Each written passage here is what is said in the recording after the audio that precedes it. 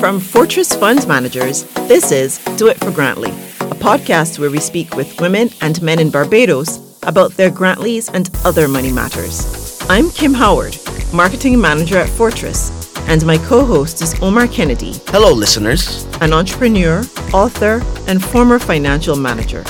We've come to the end of our fourth season, the COVID-19 edition, and for today's episode, Funding the Future, we're delighted to have with us Michelle Hustler, a trade and business development specialist who focuses on trade in services.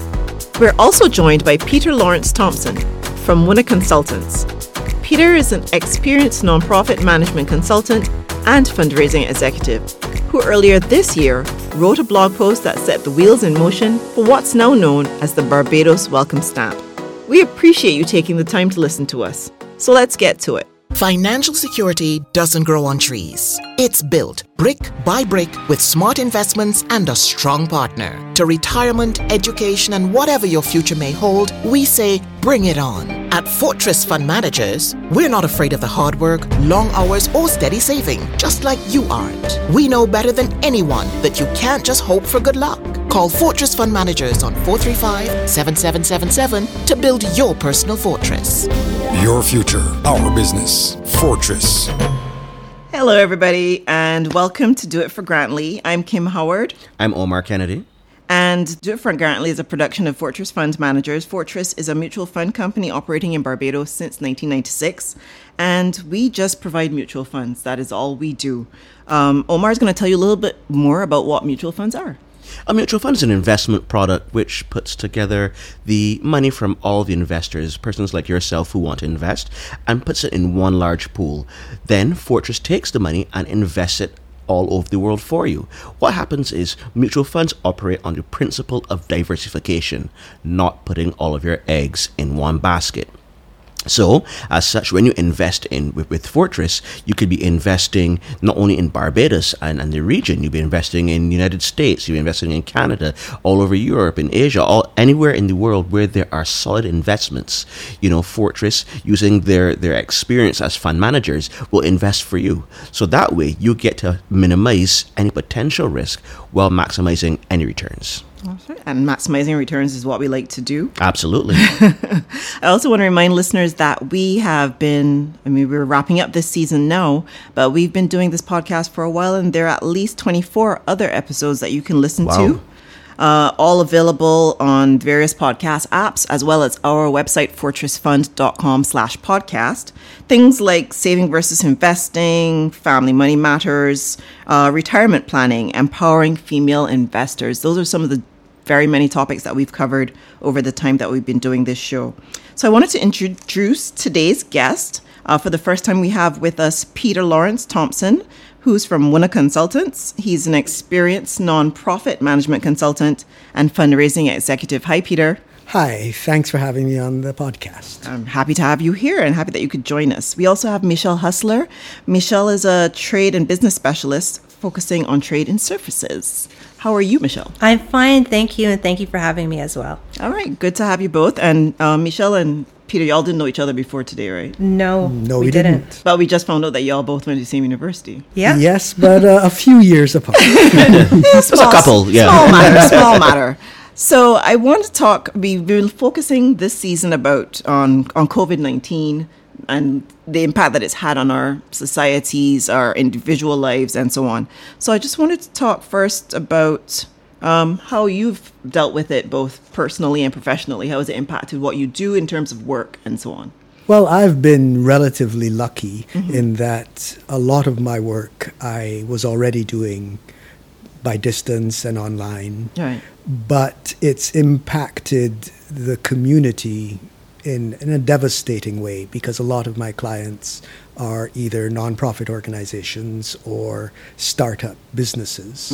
And so they are fragile even in the best of times. And so with this pandemic, it has had a really catastrophic effect on many of them. Okay. Wow. And what about you, Michelle? Well, I think I want to echo what Peter just said is I work remotely, I work from home, and I work internationally. So it hasn't impacted me as of yet necessarily. It's impacted the international consulting community. All of our work now is grounded from our desks. We're not traveling as we once would for international consultancies. I work in a lot of export development. And I think everything has taken a pause a little bit, and now it's ramping back up. But we're just doing it differently, as in everything is online now. Okay. When we consider the biggest financial contributors to the Barbadian economy, that tourism immediately comes to mind. And of course, Crop Over Festival, which we would have unfortunately had to cancel for this year. So we know tourism was heavily impacted. The economy is slowly opening back up. But for you guys as consultants, where have you seen it outside of tourism and the restaurant industry? How's it impacted you guys as consultants? Well, it has, for example, in the nonprofit and charitable community, what it has done is simultaneously dramatically increased the demand for their services while decreasing the resources that they have to provide those services. And so we have had to adapt. There's a lot of collaboration going on between different agencies to try to put things together. There is a lot of creative thinking. Definitely. Michelle? Well, I think in general, I read an interesting statistic yesterday is that it's expected that the pandemic will push another 40 to 60 million people into extreme poverty. Like Peter mentioned, worldwide, yes, obviously, worldwide, 40 to 60 million people into extreme poverty. It means that we've had to take, and in terms of trade, the second quarter of 2020, trade in goods dropped 18.5%. Trade in services, the figures are a little bit more difficult to capture, but they're saying at least 50% of trade in services has been affected. So we've had to think of different ways of doing things. And in terms of trade in services, I would imagine that. Well, no, you can tell me to be clear, because I have a particular picture in mind, but you can tell me the types of trade and services that you're normally focused on in your consultancy, and then the ways that those may have been impacted. It varies. I've recently done some projects in Colombia and Costa Rica, which dealt with the ICT and digital creative sectors. I was right now just finishing up in a project in Bangladesh, which is not in trade and services, it's trade and goods, but dealing with the jute sector and the agro-processing sector in Bangladesh. I also deal with health and wellness and the creative and cultural industries, and every sector. I mean, I think we could agree that every facet of our lives, every sector in the world, everything has been affected by the pandemic. So nothing remains untouched. Agreed. Just to step back, you mentioned ICT. For our listeners who may not understand what ICT is, what is that?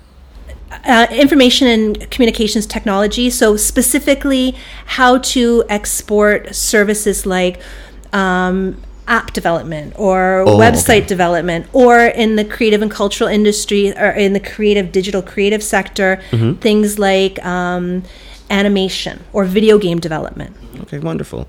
Now, there's a topical piece which is permeating Barbados right now. It is the 12-month visa program. What do you guys think about it? Can you tell me what benefits do you think will arise out of this widely lauded initiative?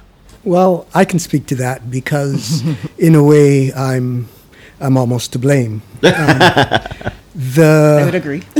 What happened was that in April, we were in lockdown, and I was arguing on the internet, as I am prone to do, and someone asked me, after I said that tourism was going to suffer catastrophically for years, well, what should we do? And I took the question seriously. And because our competitive advantage has always been our climate, our social climate, I began to think of how that could be put to a different use. And at the same time, much of my family still lives in North America.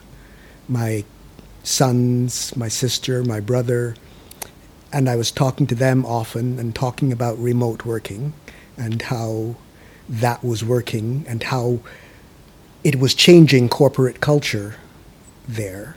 And so I wrote a blog And nobody reads my blog. I read it. Until then. Until then. And all of a sudden, traffic just exploded.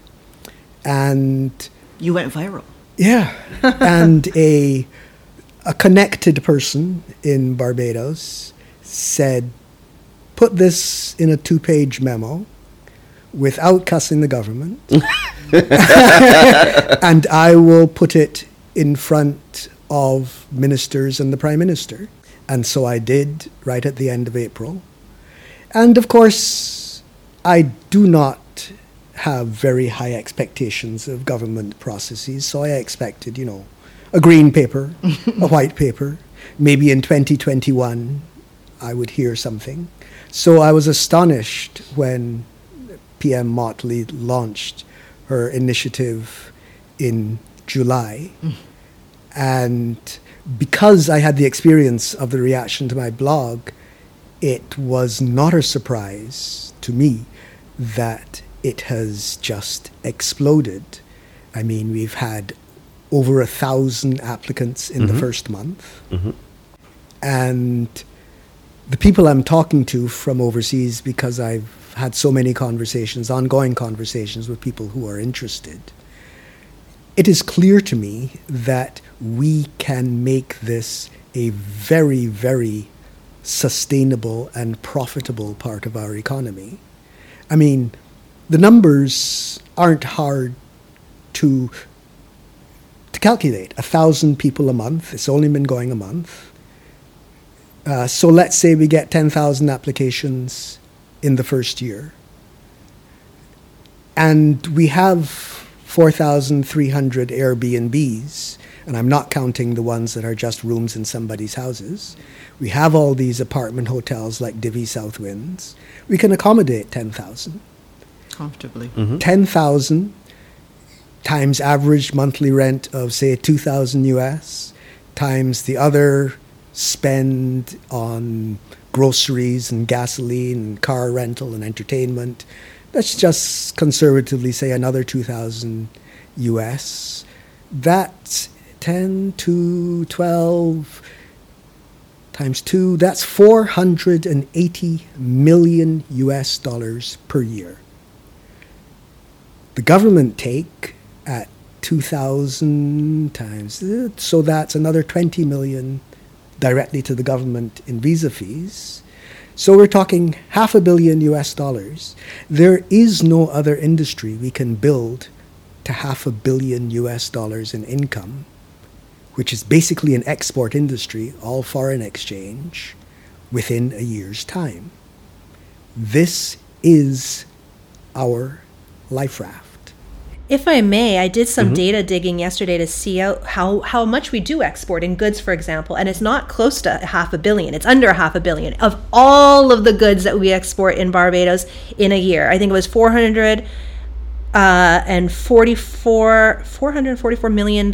So $500 million, under $500 million in all of our industries. And that's Barbados currency. That's Barbados? That's U.S. Oh, Right, okay. Were you just calculating in U.S.? Yeah, or he was. Barbados? Yeah, he was Okay. talking US. Yes.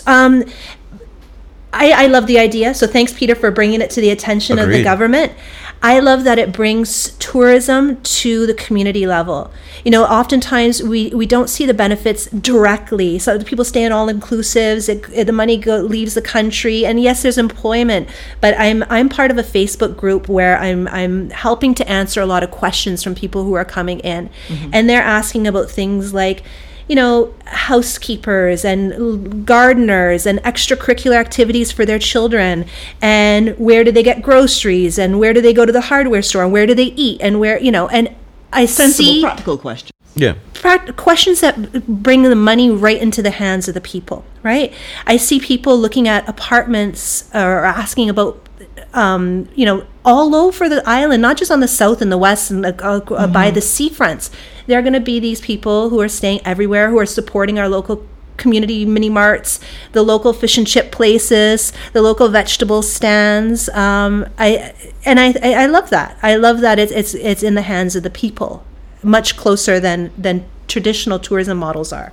And the good thing, as what we had discussed and what can be inferred, is that because they're working remotely anyway, so they don't need to be centered around Warrens or Bridgetown. They could go on the East Coast and sit down and watch the sunrise every day. With a lot next to me. Yeah, there you go. You know, so I think it's a And another thing I love about this idea is that when you have people living in the country for a year, they become connected to the country. They build friendships. They support local causes. They volunteer. They share their expertise. They give back. They return as visitors. They're not going to come for 1 year and never come back again. They're going to keep coming back. And their friends will come. Well, they've built a relate, and they'll tell their friends. They'll tell their family. We're building more than just a tourist coming in for a week, not even leaving the compound of the hotel. They're building kind of permanent roots in the country now, which will have a rebound effect after the year. It'll keep going on and on and on. And what's quite innovative and brilliant is that it's renewable. Right. If you come for a year and you like it and your kids are happy and they've got friends here, renew it. Keep on coming. Yeah, I heard one of the ministers saying that too. That after a year and you're happy here, your kids are settled here, or relatively settled here for the time being. You're not necessarily concerned about relocating again. Then they're not going to kick you out. So there's provision for extending that. At that point, I guess you stop becoming a long-term tourist and become a short-term resident or something, some other categorization. But I really think it's brilliant. I've even seen that some other islands, I think Bahamas has started there. And Bermuda. Mm-hmm. So you're really, I don't know, is there any way that you can monetize your idea? Well, I'm lucky enough to be comfortable. Okay. But I have just started a company called Remote Work Barbados, remoteworkbarbados.com, because the success of this initiative depends on our ability to meet the needs of all these people coming in suddenly. Yes. And at first I was whining about what the government wasn't doing until somebody told me, well, it's not their job. So if you feel it should be done, figure out a way of getting it done. So I've got a small founders team. We hope to launch in just a couple of weeks. And basically, it's a concierge service for everything that this group of people coming to Barbados might need. And of course, we don't know everything that we need. We know some things. We know they'll need a place to live. We know they need a vehicle. If they have children, they need to take care of their children's education and childcare and that sort of family service. But we are going to learn as we go, going forward. Whatever there is a demand for, we will find the local experts to put these two markets together. The other thing that I'm really excited about is that it enables really grassroots entrepreneurs to provide services through the platform at a professional level, because I can take care of all the stuff like charging credit cards and insurance. So all the things that keep people out of the formal sector of the economy, I can start getting small-scale entrepreneurs roped into the formal sector. I see no problems here.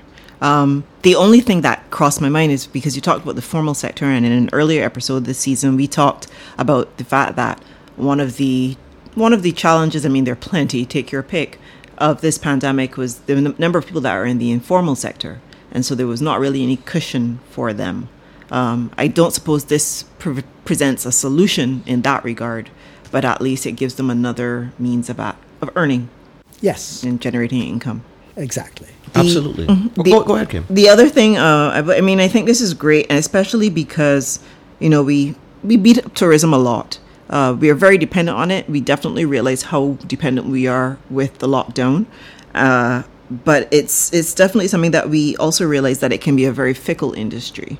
So what other options both of you are positioned as consultants to a number of businesses in Barbados and elsewhere. What other options do you see that we're ripe for in terms of developing the Barbadian economy that are less reliant on tourism, if any? Well, we've been talking about trade and services for a long time. And I don't think it's turned into a tangible increase in trade and services. From my experience, people need a lot of hand-holding to get them to look at outside markets and to get them into these markets. And a level of hand-holding that we haven't provided as of yet, and I'm not sure if we're willing to provide it, you know?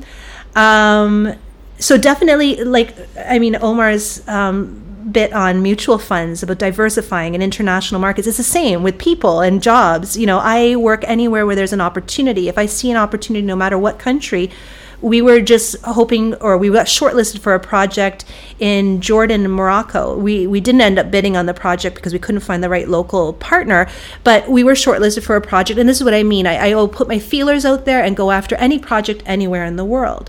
So, Bangladesh, for example, is not a traditional export market of Barbados by any means. But this is the thing, you have to look at where there's opportunity and go after the opportunity. And we have to become more comfortable in doing that and chasing opportunities and in looking at exports. As a region, we're very inward looking. And at best, we look regionally, and those are kind of optimistic companies that even look regionally. We have very few people who are looking internationally. And there's a synergy here between trade and services and people working remotely in Barbados, because of course it's a truism that, it's not simply what you know, it's who you know to get ahead in any endeavor in the world. The thing is that when people are working remotely here and living here, we are building linkages with where they came from. Sure. So now we do know somebody who has a connection on their LinkedIn to the guy we really need to talk to. Agreed. And a lot of the times, the persons who are coming to Barbados under this program, they will be a lot of them be managers, persons who have influence, and those are some of the persons who you would need to get into the inroads, in different countries around the world. Absolutely. And furthermore, of course, one of the industries which is most adept and adaptable to remote working is the technology industry. So in my dreams, I really want to engineer a brain drain, but toward us, rather than everybody leaving. And so I know the culture of technology industries. They will have a good job making 150 or 200K a year, but they will have a side hustle. They'll have an idea and they'll keep their job, but they'll need another developer to work on this. I want that to be a Bajan developer. Okay. Understood. So we've discussed a lot of things just now, which can and are being put into place. So do we believe that the local economy, the Barbadian economy, will ever see a full financial recovery? I think it will, but it will take time. The thing is that necessity is the mother of invention. Absolutely. Our poverty rate generally is around 15 to 17%. Unless we re-engineer our economy, it's going to go to 40 to 45%. That sort of poverty rate has devastating effects on the social fabric. And so those of us who are lucky enough to not be at risk of poverty owe it to Barbados as a whole to figure out how to save all of us. I like that. And that's that's one of the most powerful things I've heard said on this podcast. Absolutely. And it's one of those things I could definitely identify with. And I think that we have been drifting towards a place of a very individualistic place where we just think about ourselves and how we're getting through, not realizing that when other people are not getting through, when a significant enough number of people aren't getting through, it detracts from how much you can get through. And so, like you said, if we get to the levels where we have 40 to 45% of poverty in Barbados, it's going to be a completely different place than what we live in now. So we can't take it for granted. And we do need to try to make sure that we can help lift everybody up. Absolutely. I would like to add that it would even have serious effects on the same program that we were all just discussing. If crime went up significantly because persons are desperate, persons would not want to use the program, or they may not stay for the entire 12 months because they may not feel safe. So we have to be our brother's keeper. Yeah, and even before you get to the people who may be participants in the 12-month visa program, it could also lead. Those are the kind of things that lead to brain drain. And people leaving the country. We don't have to look very far in the region to see where that has happened. So actually, no, we can look right here, because for years in Barbados, that's why people left, because of better opportunities, not necessarily because of instability, but because of better opportunities that they were seeking abroad, because things here were not good. So yes, we don't want to get to that point, and I definitely take that point, Peter. There is one thing that Michelle mentioned that I just want you to, if you can expand on it at all at this point. You said that people need a lot of hand-holding in terms of developing their export of services.